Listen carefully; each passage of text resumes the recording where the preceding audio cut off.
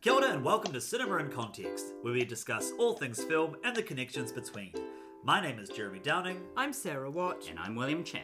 And each month at Cinema in Context, we discuss two films, one current and one retrospective, with some connection. It could be the same director, the same actor, or a similar theme. This month we are discussing Decision to Leave, which came out earlier this year, and Vertigo, which came out in 1958. The connection being they're both detective stories from high places. Oh, Nice. ba-dum-dum. There we go. All right, William, give us an introduction to Decision to Leave. Alrighty. Pretty straightforward, I would say. Decision to Leave, the latest from the maestro Park Chan-wook, features a detective living in Busan who becomes entangled with the widow of a murder victim he is investigating. Nice. You've never been so concise. guys. But enough about Decision to Leave. Exactly. Jeremy, tell us about Vertigo. Vertigo is directed by the great Alfred Hitchcock in glowing VistaVision color, I believe.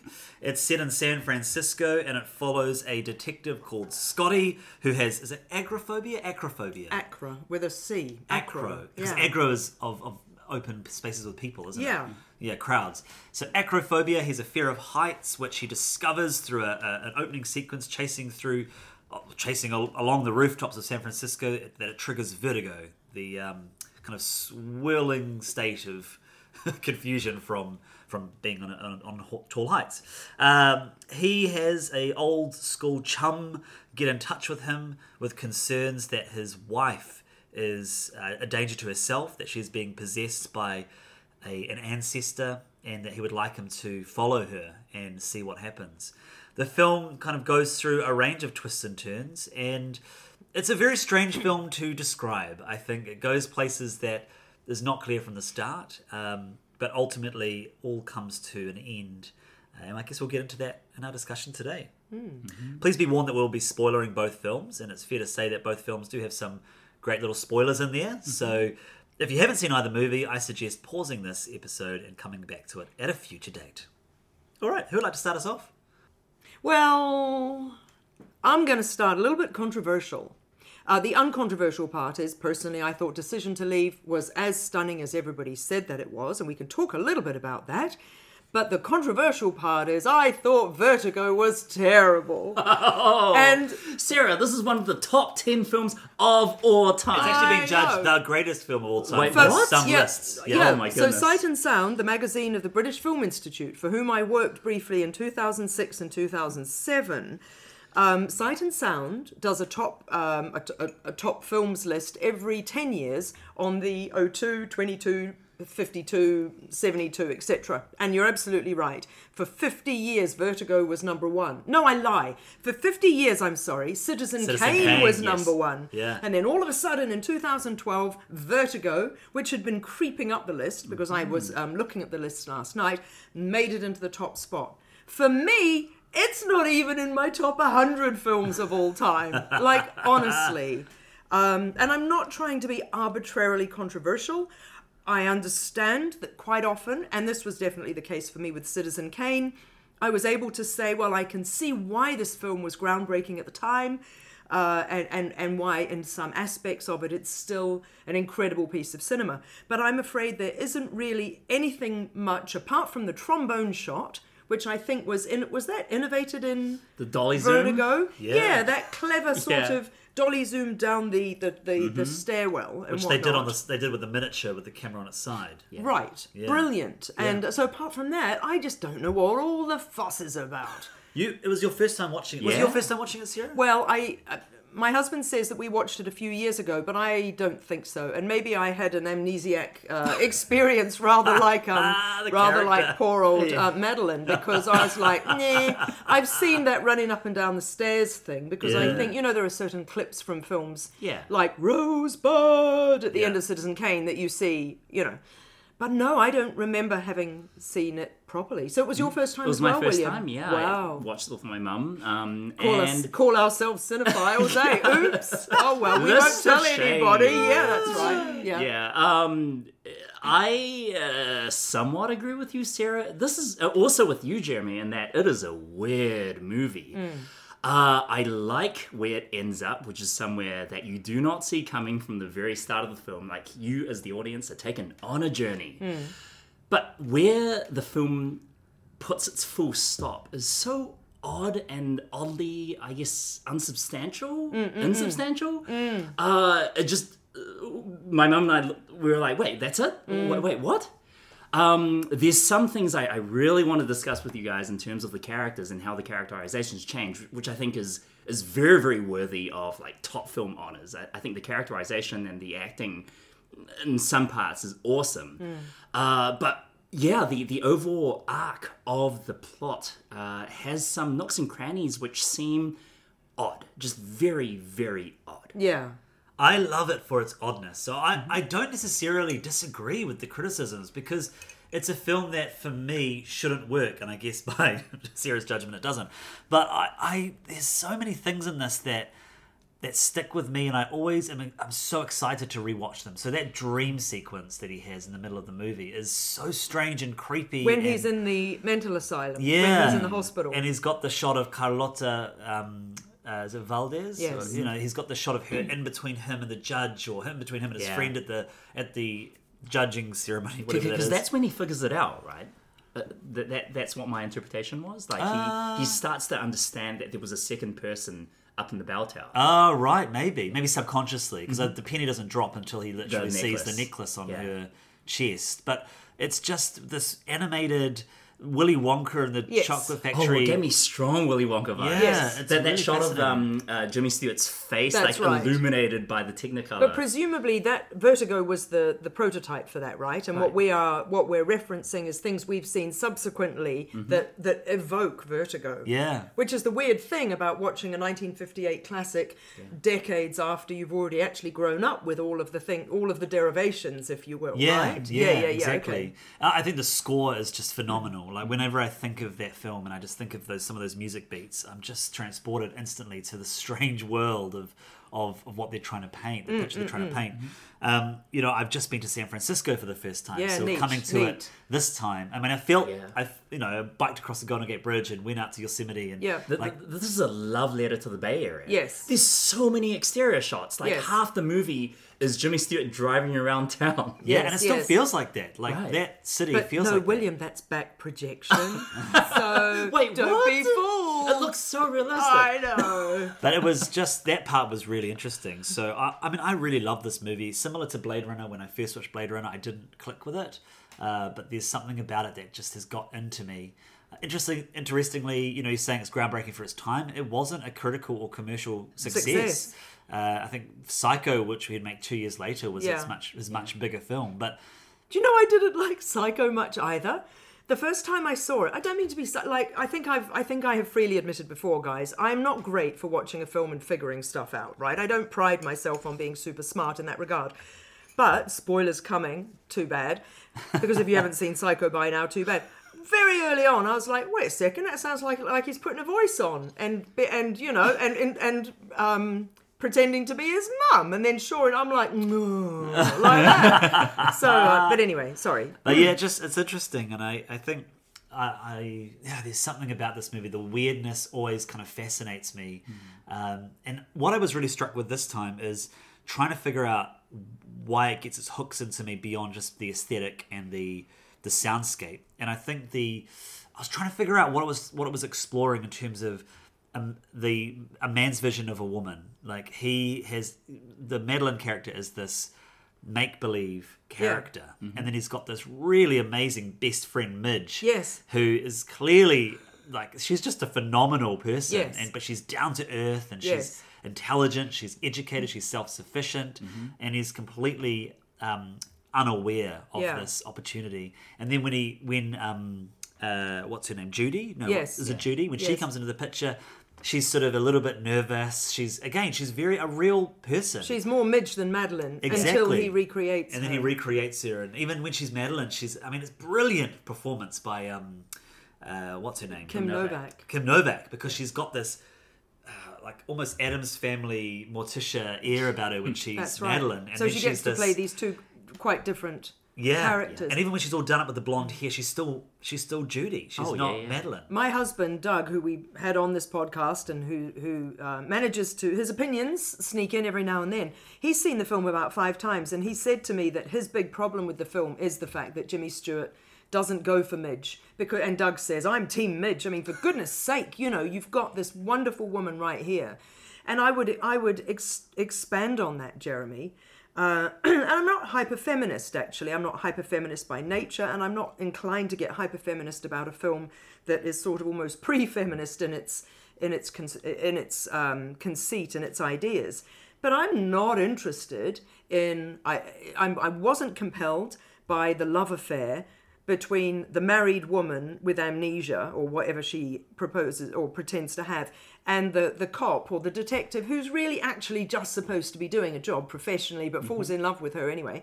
I wasn't compelled by their love. I didn't believe in their conversation that suddenly they were there for one another and Scotty, I can't live with, blah, blah. And then I really don't like... and I appreciate this is how it has to be, the fact that he meets this brunette and goes, I want to craft you into being this blonde, this typical Hitchcockian blonde ice queen type woman. That's not feminism. That's the point, though, isn't it? That's the point of the movie. But I don't like watching it. But I don't think I don't think anyone's supposed to like watching it. Oh, right? good. Yeah.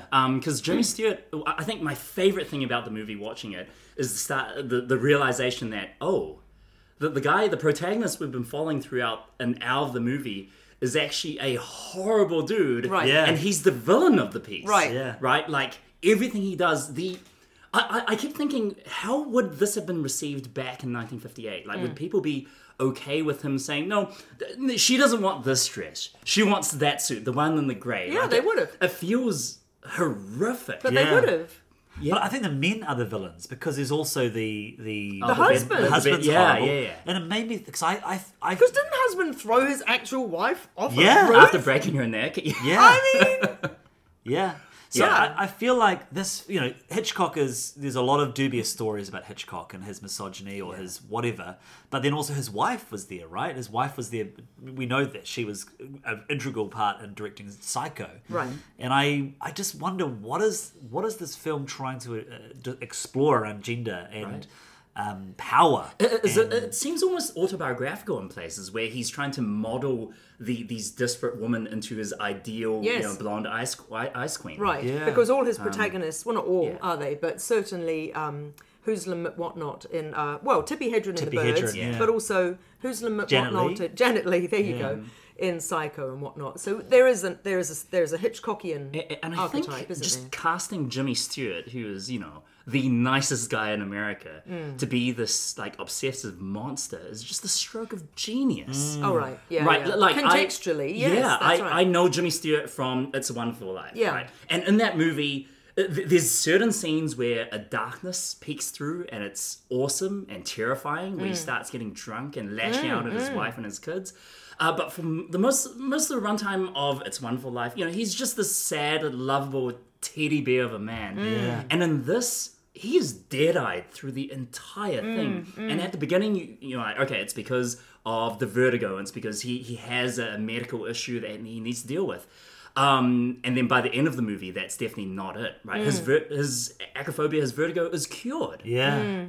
But it's his obsession over this in his head, this idealized version of the woman in his head that drives the plot and that leads to horrific events happening. I think the film would be not feminist if the Midge character wasn't there. And But that is she's interesting such a to me. significant part That's of the right. film. Like, okay, why is she here? And she's quite obviously a good catch as well. Yeah. And she's just one of the best characters. She's just such a great character. She's so likable. She helps him. She's got a sense of humor. She's there. She gets what he's doing, and she even sees his pitfalls before himself. There's that wonderful scene where she drives past his house and she says, "What are you up to, Johnny boy?" O?" Yeah. Like just and her last time we see her is her leaving the asylum institution. Yeah. Right, And kind of really upset and not really sure what to do next. But that's her character arc completed. She has to leave the situation because it's just she can't help. Too hurtful. Too hurtful, The scene that you've just mentioned where she's outside his flat and she sees Kim Novak leaving, I thought, oh, okay, yeah, maybe so this is probably going to get quite good because Midge is probably going to throw that woman off the tower or the balcony and then she can have Jimmy Stewart. And I was quite disappointed that nothing like that happened. Midge, what have you done? Right. Did you know, and you probably did. Anyway, you probably know that as much as you say, William, that it's almost maybe autobiographical, well, not autobiographical, but somewhat. It's based on a French novel. It's not Entre les Morts, it's something between deaths or something like that. So technically not his story. However, Hitchcock decided and I love this, Hitchcock decided in order to create suspense, which we know he's really good at, rather than the shock of something happening later, he built in that scene. You remember that scene where brunette Judy almost looks down the lens at us and then remembers her part in the scheme, the running up the tower, the pushing the woman over the edge, etc. And we all go, oh, that's what happened. Well, so that doesn't normally happen in the story. It's a reveal at the end. I do actually like that Hitchcock gives us that, because then, yes, there is suspense while we're waiting for the pennies to drop for Jimmy Stewart. The interesting thing, of course, is that's the one moment in the film, if I'm right, where we're getting someone else's perspective. Yeah. Because we don't actually get anyone other than Jimmy's perspective, which is the whole point, right? Yeah. Because if it's a mystery, we need to be as in the dark as he is. We get some of Midge. We do get some of Midge, like that scene outside the house, but it's still focused on him. Right? Yes, and it's not so much her internal thoughts, if you know what I mean. We're not seeing inside her mind and getting a reveal through. So that's a bit of an unusual choice, and I think that having spoken to Alfred about this, my understanding is that he was a bit conflicted about some of the plot elements of the story himself. He doesn't completely think that it ties together and quite works. But I think some of my favourite films are a little bit messy, and so there is still space for a bit of ambiguity. You know? So I'm not wholly against that. Great. I also thought a lot this viewing about the connection around this whole power dynamic, Jimmy Stewart becoming a monster, his treatment of women, and the concept of vertigo, and the fact that he misses. He's thinking about one danger, right? That she's a danger to herself because she's been possessed by the spirit. But he's missing the fact that this guy that's hired him is going to murder his wife. Like, there's a real danger here. And but when you say missing it, it's because he doesn't know. No, I know, but he knows something's up. But his direction his focus is in the wrong place. Yeah. And I think there is a thematic connection here with the concept of vertigo in the sense that he's afraid of heights. And it's almost irrational in some sense. Yeah. But equally it's not, because heights are dangerous. And we know that 2 people die because of, the first wife was dead already, but 2 people fall off, 3 people if you include the policeman at the start, fall off at great heights. Which is by far and away, for me, the most exciting part of the film. Right. Is that opening, And again, the music's amazing. The Bernard Herrmann. Yeah. It's so good. So... Well, should we pivot to our decision to leave? Yes, because what you just said makes absolutely ties in, of course, which is probably why it was your suggestion, I think, Jeremy, that we pair these films. That in Decision to Leave, you've got a detective who actually, in this instance, is pretty much a good guy. He's not really cheating on his wife. He's trying in a lackluster sort of way to keep his marriage alive at weekends, and he's just committed to the job. But then he loses his focus, or rather his focus is drawn all the way to Tang Wei's character of the unsurprised widow. And then and then he becomes a bit blinkered, doesn't he, and a bit confused about the reality of things. So how did we feel about Decision to Leave? I loved Decision to Leave. I don't think I'm coming from a unbiased place. Park Chan-wook, every single thing he does is basically my favorite movie of the year. We talked about Handmaiden on this podcast a while back, and I just remember I went to see that with Max, our old co-host Max. Oh, shout out to Max, one of our first. Max from year one. He was the quarter of our cohort until we split to thirds. Of our podcast cohort, cohort, I remember podcast. watching it with Max and kind of the revelations and feeling the energy in the room and just that catharsis was incredible. I don't think Decision to Leave has a similar sort of catharsis as The Handmaiden. Narratively. Narratively. No, I agree. Or, for example, Old Boy. Yes. Or I mean, Stoker's a little arguable. But what it does have is just evidence that this director, is a master of the craft. Absolutely. And he is taking you, the audience, along for a ride. It's not a very bloody ride or a very surprising ride, which to me was surprising because I expected something super bloody and super like, what? Yeah. But it's almost like Park Chan-wook comfort food, but done so well, like prepared by a Michelin star chef. You're right about the Michelin star. And now, so as you probably know, director Park won the Best Director gong at Cannes for this film. And I know that I'm not alone in saying that as far as a film goes, as you say, William, narratively, oh yeah, that's all right. But cinematically, holy mackerel. I remember turning to Doug and just going, oh, and this, you could hear this My Cinema gasp at camera shots. And that never happens. I mean, I think I saw camera shots that I didn't even know could be done. Wait, did people gasp at the shot of the rear view mirror of the car door closing and Tang Wei like coming into view? It might have been. It's like, oh my God. There were various moments where I was like, wait a second, I didn't even think you could do that. Yeah. And I don't even mean just aesthetically beautiful, because to be fair to Vertigo, I think that with the red and the green, good old VistaVision, I think that the art design of Vertigo is very, very beautiful. The art design of Decision to Leave is absolutely second to none. But the whole construction of it, as well as really strong performances and really strong performances, which I did not feel from Kim and Jimmy. Oh. Kim and Jimmy, just like in Better Call Saul. I wonder if that's a thing. Anyway, I'll have to Google that. Oh my gosh. Anyway. I agree with you both. Visually, this film was incredible, and there is such a confidence with some of these auteur directors that's just, you're in good hands. Yeah. And I felt the Vertigo connection throughout. I mean, The Heights was one thing, but in the detective story, the obsession of him with the lead female character, The death at the very beginning. The stalking, the stakeouts. Yeah, and just the strangeness of it. Like there was some strange story beats, and there was a real shift halfway through the film from the first act to the second, or the first half to the second half, and it ends with the main female lead dying.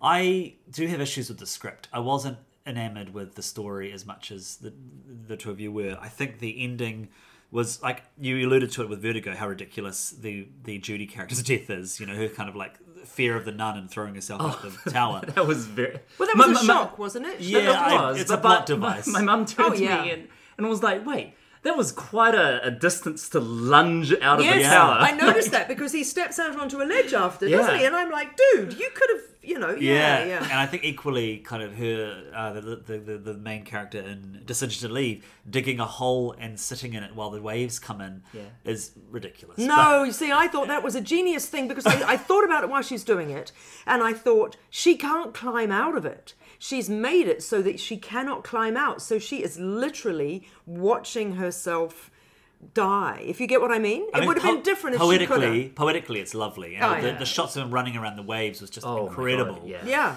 But it also ties back to the whole Raven motif when she buried the Raven with the bucket. Right. And how she was always associated with the Raven feathers. Oh, yes. I didn't pick that up. Yeah, nice. That's a nice motif. But I mean, I just turned to my friend at the end, because we both were a little bit like, huh. I turned to her at the end and I said, digging a hole and letting the waves bury you. That old classic way to go. I thought that was genius. And also, though, the fact that then by the time he gets there, she's covered up and he's running around on top of the mound sand. Around it, yeah. Was she drinking a beer? She was. Where did the beer come from? She had it on her. It's like the bird. It's like the dove in Blade Runner. It's like, where did the dove come from? Can I just say, I've been dying to share this. Mm-hmm. So the music that's in that final scene when she's on the beach and she's digging is Mahler. And I know it very, very well, as many people do, because it is the final, very long scene of the Italian film Death in Venice, where Dirk Bogart's character, who has hitherto had an obsession with a young boy, Literally what's it called? An unrequited obsession.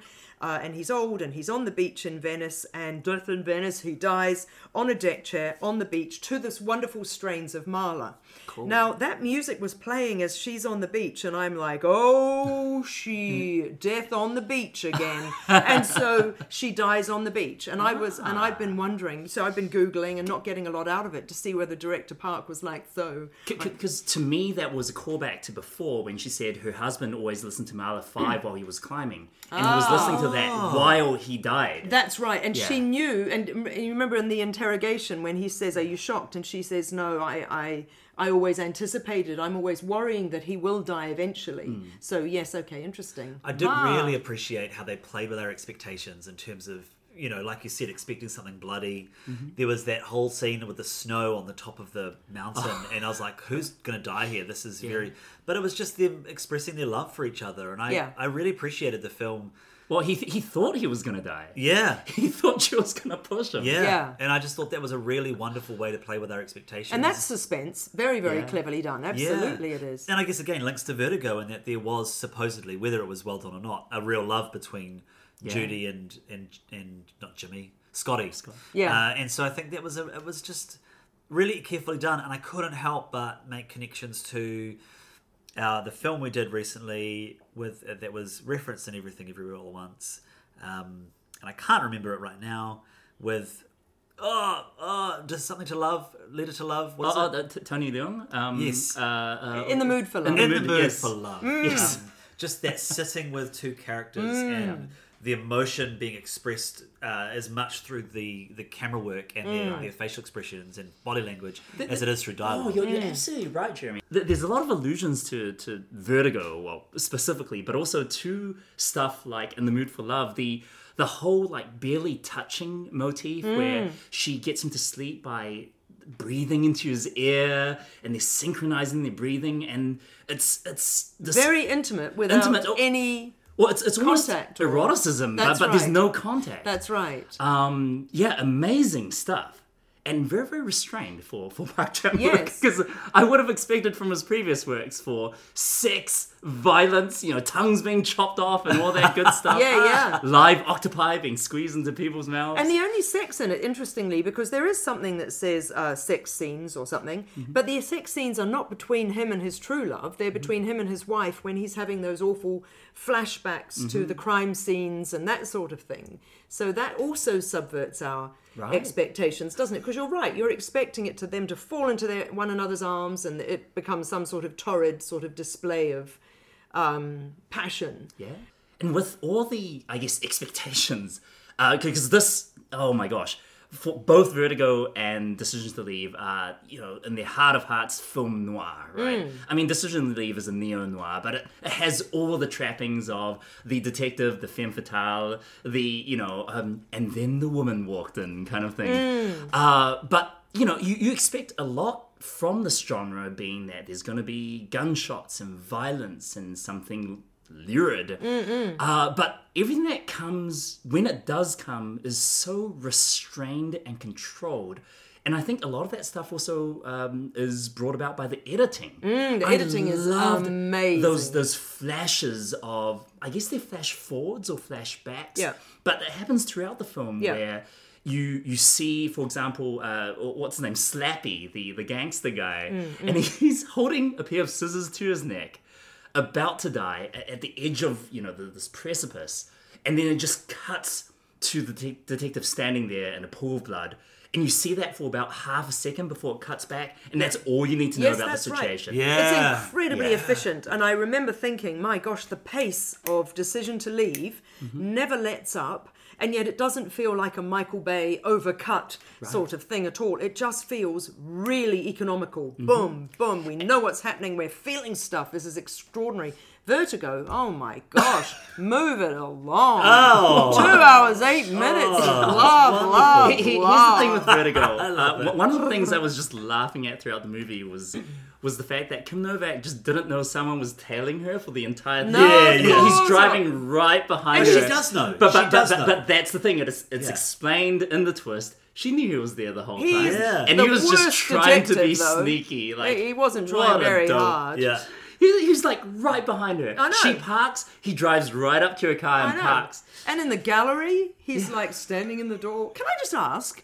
Isn't there a scene later, back to Vertigo, isn't there a scene later on where he's back in the gallery and he's looking at a different blonde woman? Now, is that all his sort of psychosis? I think I think there's a woman there, but he's just seeing her everywhere, right? He's attributing this fantasy to lots of spaces. He's looking for her lots of spaces, so that when the Judy character comes along, that is her. I see. There is some, are we just seeing his projection of this person on, like, are we going to get a reveal that it's a different actor actually, and we're just seeing it through his eyes? Okay. Just wanted to check on that because. But in a lot of those scenes, correct me if I'm wrong, but that was Kim Novak, right? Yes, and, yes. And then when he like focuses, it's another actor. Yeah. Which is such a cool effect. Yeah. Do you mean in the art gallery? And or in the restaurant and yeah. Oh, that's interesting that you thought that because I was looking and I thought it was somebody made to look like her. Okay. But sufficiently far away that we could understand that he's thinking, wait, what is that? I think in the restaurant it is her. And then they change it. And it's a very different person. Right. I had not thought of the film noir aspects. I think at the start of Decision to Leave I'd felt that, but I just forgot about it. But you're right, both films kind of follow those tropes. And again, with Vertigo, the Midge character is always, there's always the other the female character that is the better one he should go the lady with. in white. Yeah, right. And he goes with the femme fatale. Also, may I just say, in Decision to Leave, an interesting thing tonally is that in the present day, plus in the 3 years later, do you remember how his offsider, who is a male cop in one of them, and I think a female cop in the other. Oh, she's wonderful. And they're both quite funny. Oh, she's But wonderful. they're not so funny that it's oafish or that it undermines the tone of the film, so it doesn't jar. Yeah, But- she the country cop, she turns out to be really competent. Right, and so in a way, maybe that's a nod to Midge because Midge is quite funny. Midge is very dry, and she's got the one line is, oh well, that's a way to entice a girl, isn't it? And so I wondered. But then again, we might be ascribing too much. Gosh, that scene where they suddenly pulled off the case to go after the case of the missing soft-shell turtles. Yeah. Which was amazing. Yeah. It's just this weird little Take tangent some, where his fingers like almost chewed off by a turtle. Oh, and of course it's the brilliant. turtle becomes a thing. Like he takes it home to his wife, and when she leaves him, she takes the turtle as well because it's really expensive. It's up to $3,000. Yeah.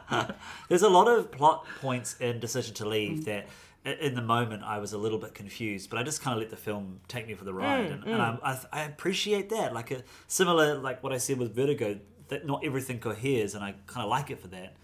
Yeah, there was when the change happened where there was the gangster beating up I forget her name. Silray. Silray. I was like, I don't quite know what's going on here. We kind of understand as it goes on, but you're like, oh, how far have we been? Where is she? Where is this? How's this going to fit into the story? I thought she had returned to China because you see like skyscrapers in the background and everything. But yeah, that time shift was really odd because it's a jump cut, right? Yeah. And then you see in the corner like 13 months later or whatever. Was it 3 years? I think it was a year and a bit. Okay. Right. Also, there's something that stood out for me with Vertigo this time. When he's following Madeline and he goes into that hotel. Yes. And she goes up to the room and then he goes and speaks to Yes. the front desk person. Doesn't She's make like, sense. She's like, oh, she didn't come here. So I'm like, was she in on it? Or was that just to throw the audience? Or No, I think even Alfred Hitchcock thinks that, when I spoke to him, even he thought that was a little bit confusing and didn't really make sense. Oh. Yeah. Because then her car was gone. Did she jump out the window? So, but hang on a second. So what's going on here? Is he having hallucinations? I think it's just doesn't make sense, and they've just kept it in the movie because it actually works in the moment, right? It creates a sense of mystery, but when you go back and look at it, it's like, Was she a ghost or wasn't But she? but is she a ghost or isn't she? I mean, obviously she is real, but also is he? Because he winds up in a psychiatric institution. So is it the beginnings of his losing his mind in a way because he's so focused and so driven and Can we go back a little bit to Jimmy Stewart, Dopey Detective? Because, man, there's several scenes where he's following Madeline. Yeah. And she stops by, is that place, Castle Point by the Golden Gate Bridge. Yeah. And she is very obviously about to jump into the water. And poor Scotty is just like, what's she doing? Yeah. What was that? And then she jumps in, oh my gosh. And it happens again when she wants to climb up the steps. It's like, I have to go alone, Scotty. Well, what the heck do you think she's gonna do? Yeah, I know. Just standing there until he realizes, oh no. Look, I don't mean to be arbitrarily controversial about someone as like lauded as Alfred Hitchcock, but there's bits of direction there in that film that I'm not mad on at all, in terms of performance and in terms of credibility. And one of them, and this is a very small thing, but this is my only platform to complain about it. Right at the very beginning, when he's saved her and taken her to his flat, which of course old Hooslam and whatnot does in Decision to Leave. Yeah. He takes Right, it to her yeah. thing, and and Which he's is going incredibly to- inappropriate. It's just very inappropriate. Of course, and is going to make he's her in stripped his her off. town flat and his and Vertigo. Yeah, Vertigo. Well, welcome to 1958, Jeremy. just Here's your red bathrobe. You'll be okay. It's She's so like, what? bad. Anyways, And then carry all on. she's worried about is, where are my hair clips? It's like, lady, you've woken up naked in some stranger's bed and you don't know how you got there. I think you have more to worry about than where your hairpins are. But anyway, getting back to my big complaint. So he gives her the coffee and they're sitting on the ground on the cushions. And then just as the phone rings, she reaches for her cup and he says, I'll get you more coffee. And it's really clumsily it is, directed. I yeah. would have done take 2, take 3, take 4 until they got it right. And Yeah. I mean that because he puts his hand there and then there's a dreadfully long pause and it's awkward and it's poorly acted and then they cut You're to... right. You're Do you totally know? right. Yeah. I'm like, dude, Totally were you right. short of time? You could have redone that scene. You're absolutely right. Thank you. And that's why I used to teach drama. Hey, but it's still considered the greatest film of all time. Wow. So there you go. Critics' law. Yeah. All right, final thoughts. Where are we at, team? All right. I appreciated that I finally saw Vertigo. It's fine. Like, I think the ending is still I love super. that. It's fine. Can we get you a t-shirt? Vertigo. It's fine. 7 out of 10. I thought the ending, it was pretty tense, and I liked, following the plot and being taken on these twists and turns until the very, very end where it got pretty silly. Although, again, the build-up of Jimmy Stewart, his character of Scotty becoming more and more violent and obsessed was fascinating, and I had no idea this was what the movie was about, so really appreciate that. The vistas, as you guys have been saying, are awesome. Beautiful. A lot of that stuff looks like oil painting, and I don't know whether it's just the effect of what was it called, VistaVision? Yeah, VistaVision. I suspect a lot of it is oil painting, isn't it? Because it is okay. a lot of backdrop. Yeah, Right, especially okay. the tower and that. In the background of his Yeah. apartment. Yeah, what Yeah. about? Images. Oh, No, but no, that's also- real. That's a real apartment. Wait, That's what? the real view. Yeah. No way. What? Yeah, they might have recreated it in a studio, but that's a real apartment. What? And it looks to that cigar Going looking, up the hill. building. The tower. And Wait, so Midge's apartment was a film set? Midge's apartment. I'm talking about his apartment. Oh, Yeah. okay. Okay. Yeah, and also there's that wonderful sequence where they're in that hotel, which is a real hotel, and she walks out in that green light of the neon. Oh. There's lots of very strange. Which they directly referenced that in Last Night in Soho, except in red. Oh wow! With the neon hotel sign. Did you notice the light getting darker as well when they're in the bookstore? There's that okay. sequence in the bookstore and Yes, it's but really no, but then the dark. light goes on, and I thought maybe it was to signify that evening had come. Because then the light comes, they walk out, and the light goes on bright behind Oh, them. okay. Oh, Okay. it's just some interesting lighting choices. Yeah. Sorry, carry on. Interesting Richard. lighting choices. Richard. Carry on, William. Decision to Leave, I loved it. Again, it was completely not what I expected from Park Chan-wook. But I appreciated just the steady hand, the feel of, a narrative and some guy who really knows how to tell stories, taking it along for a ride. I don't think we've given enough props to the acting, though. I think both leads, especially Tang Wei, who is... have you guys seen Lust Caution? Heck yeah. Yes, I That's love an that film. amazing film. Yeah. She's the girl in there. That's Ang Lee. Yes. Oh, I love that. Which is movie. why also our expectations are subverted, because you think, Right. she's been in an incredibly sexy film. Yeah. Yeah, true. Yeah. And she shines in this. And I also love how much of the film is about communication, or the ability to communicate in a different way, being Korean, her very clipped classical Korean, Yeah. and then the Mandarin to Korean translation from Phonaps. Like, so much of the movie is about these two people trying to connect with this barrier in place, which I thought was beautiful, and Yeah. I've never seen it done like this before. Yeah. The ending, I'll give it to you, Jimmy. It is kind of silly when she went there with the bucket. It's like, oh boy.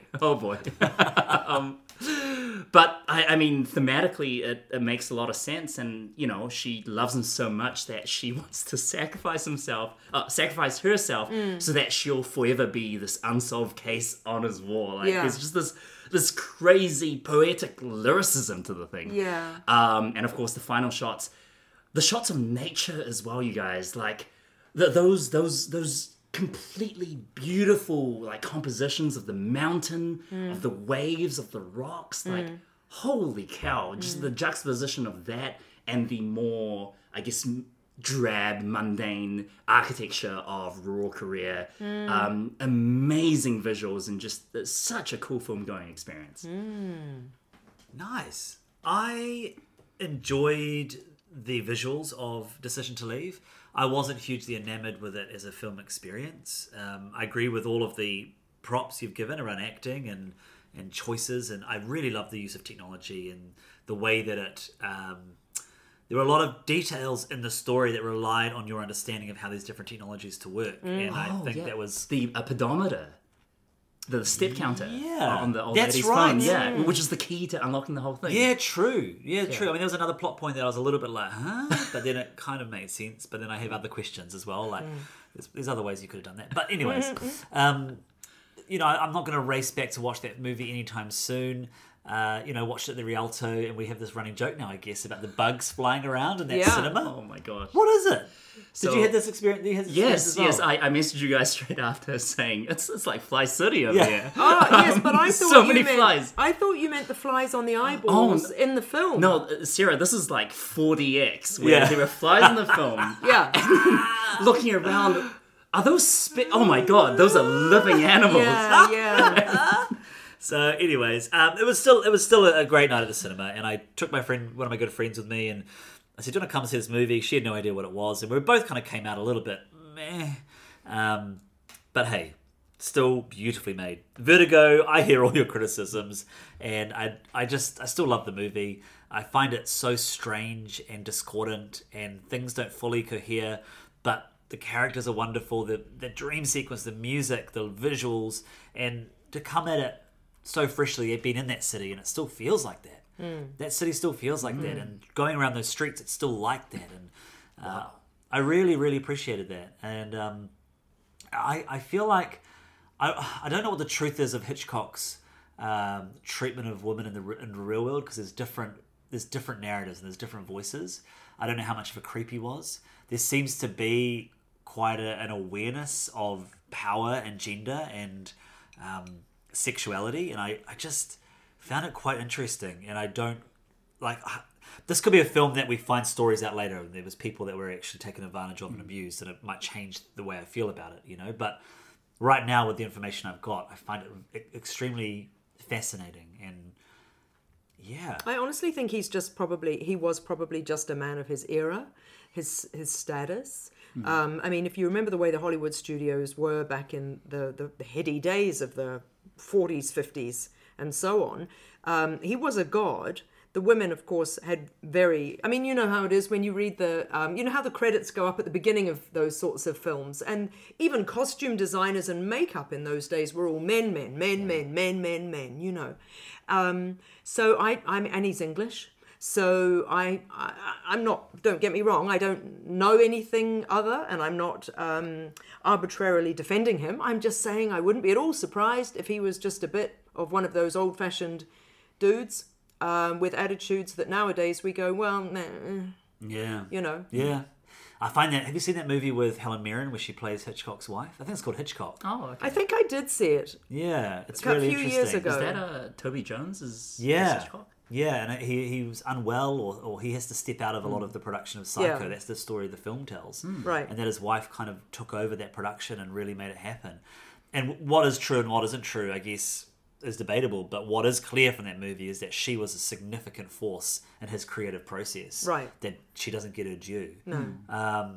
And so again, with the whole exploration of sexuality in female representation, it makes me wonder how much of it is just on Hitchcock and how much he does have a strong female voice in the mix. Because it feels far more measured than just a misogynist, anti-feminist film. Sure. But yeah, there you go. That's Vertigo. I don't know if it deserves the best film of all time, but I definitely love it, and I'm always happy to return to it. And I watched a really high-definition remastering of it that was just beautiful.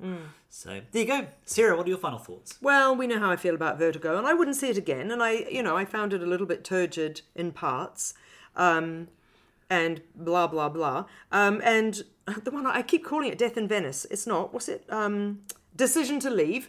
I still stand by the fact that I feel as though her almost going harikari? Obviously that's Japanese, but her burying herself alive to die in such an awful way, I feel is quite was quite stunning at the end of Decision to Leave. I love that I didn't want to see Vertigo particularly. Like William, I'm glad that I was forced to, Jeremy. Thanks. So most definitely that is an important part of my cinema education. But also I was amazed at how many similarities there were between the two films, consciously or otherwise. And we didn't even mention the vibrant wallpaper that's in the big red wallpaper in the restaurant. Yes. In Vertigo, compared with the amazing wallpaper in, I think it's his apartment, isn't it? And his little Busan apartment. Amazing. Also, then every time you mention Busan, I think, and there wasn't a zombie in sight. I love Train to Busan, but I'm really glad that neither of these films had zombies in them. Did I tell you my experience of watching Train to Busan? So I think it was last year, actually, at Christmas time, and it was on Netflix, and I was... It's because we'd banged on about it? Yeah. I love a good zombie movie, so I put it on.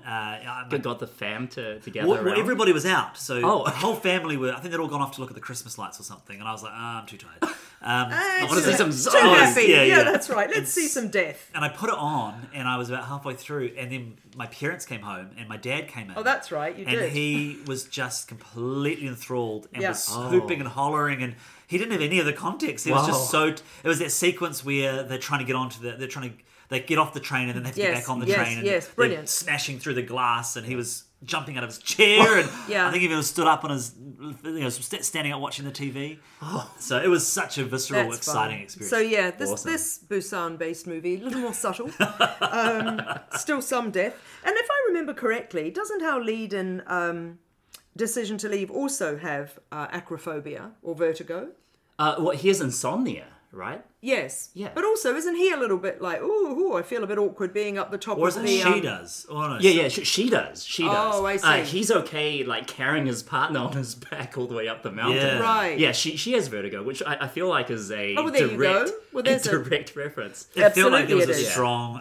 there was a lot of... It was conscious, I think, the connection. I also love how in Decision to Leave, the tables are flipped, right? Because instead of her being the stalkee, she becomes the stalker after the time jump.